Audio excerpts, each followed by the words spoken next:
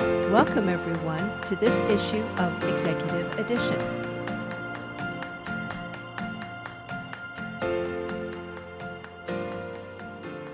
I'm Leslie Langnaw with Design World Magazine. In today's episode, we are speaking with David Woodlock, HP's Market Development Manager. HP, of course, is known for a number of products, including the Multi-Jet Fusion line and Jet Fusion line of 3D printers, and we'll be discussing some of this today. So thank you for joining me, David. Thank you, Leslie. Okay, one of the first questions I want to ask is, how is HP using its own 3D printers in its design and production efforts? Just about in every business and every use case you could think of. Early on when we were starting this 3D printing business, it's really focused on really manufacturing transformation, right? Growing 3D printing out of this prototyping space and into real production, real high value use cases within engineering and manufacturing, right? So we're trying to work directly with customers to guide them along this journey. And obviously, you can't do that, or at least do that credibly, until you really know what it takes. So our executives, I think, very wisely early on decided that for us to be able to lead this charge, we need to be able to do it ourselves and learn from it so that we can share our successes and, frankly, our failures and challenges as we do this within our own business. So it's been a big effort for the entirety of our business. And so it's penetrated a lot of the different business segments and a lot of different applications. So speaking of challenges and failures, what challenges did you encounter that surprised you? People talk about what holds 3D printing back in terms of material, hardware, things like that, cost. Man, it's change management is the big one, right?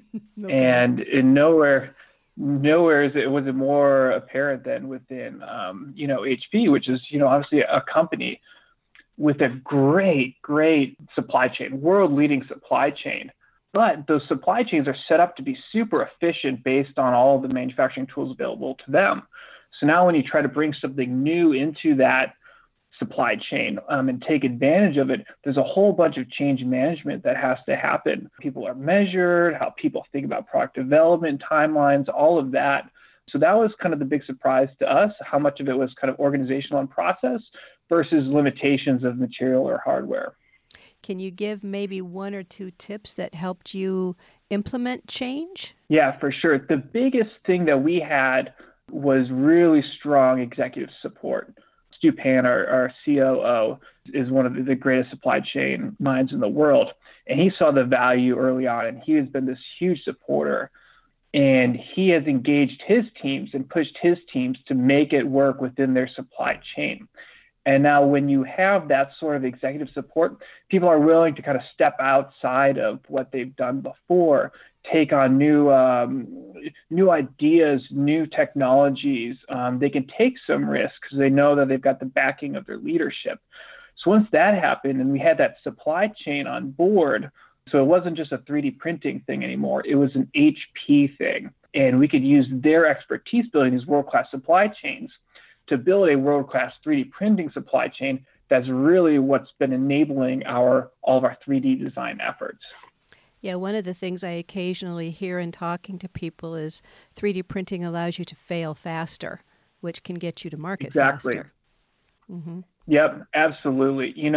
There's tons of benefits on kind of product performance, on cost a lot of times, reducing capital, things like that. But man, the time savings are one of the biggest benefits.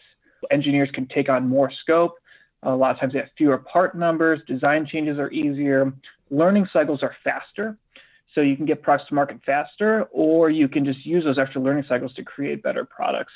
But yeah, all the time savings have been one of the biggest benefits for a company like us that's trying to move faster and is in these fast-moving industries like 3D printing, but also just like consumer tech.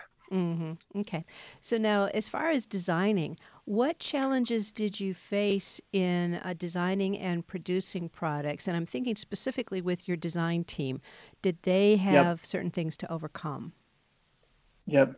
Yeah, again, a lot of it comes down to the people. right? So what you're doing is you're asking people to learn a new technology and new design strategies.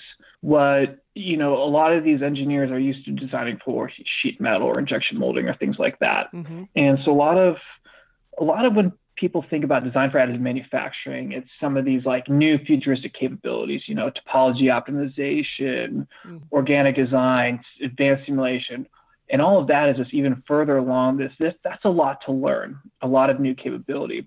But you don't necessarily have to go all the way there when you're designing for additive manufacturing, right? Mm-hmm. Really, what we did was we focused on how the process works, right? Changing it back to injection molding. So, like, say, injection molding, you have to think about, your wall thicknesses and things like Right. that. Right. Well, we're thinking about cross-sectional areas. Both of those are for kind of regulating heat. For costing injection molding, you're thinking about minimizing your press size, right, to get the most efficiency. For 3D printing, we're talking about maximizing the packing density to build, again, for the same reasons, right? So if you get them to understand how the technology works, how we're melting plastic, how production works, engineers are smart. They can make those connections, Mm-hmm. and then they can see how different design changes, right? You don't have to go all the way to topology optimization, but if you can make things that remove, say, areas that'll lead to heat concentrations, or you can make changes that'll make it pack better, that they get the benefit. So people, once they started to get their hands on it, they realized it wasn't this huge new thing to learn. Really, it's slight variations on how they had been designing before, Okay. but with all this freedom. So once they got past that initial learning hurdle, and they saw that it was actually, it increased the amount of time that they had, right? It shortened a lot of things. It wasn't a time suck. Then it just really took off. I like that phrase that it was just a little bit of a tweaking that they needed to do as far as getting over some design challenges. They were doing a lot of this anyway. They just needed to Yep. move a little bit further down that path. That's pretty Yep. I cool. mean, when you're designing for injection molding, you're designing for thermal history and productivity. And we're trying to do the same thing, just the physics are a little different, right? Mm-hmm. Okay. So now, what do you see, or how do you see 3D printing affecting jobs for engineers? That's a good question. I see there are some new tools out there that I don't think many people are proficient at. I look at some of these, say, tools for advanced simulation or things like that, that will become bigger and bigger parts of people's engineering processes. But like I said, that's not everybody. If I look at kind of like more general mechanical design, I don't see tons of change from what they're doing today. Really, what I see is a move from people that are, more parts designers taking a step back, becoming more system level designers. Because to get that value out of the manufacturing, right, you really want to design for function. And then traditionally, once you have this function, then you have to figure out the manufacturability.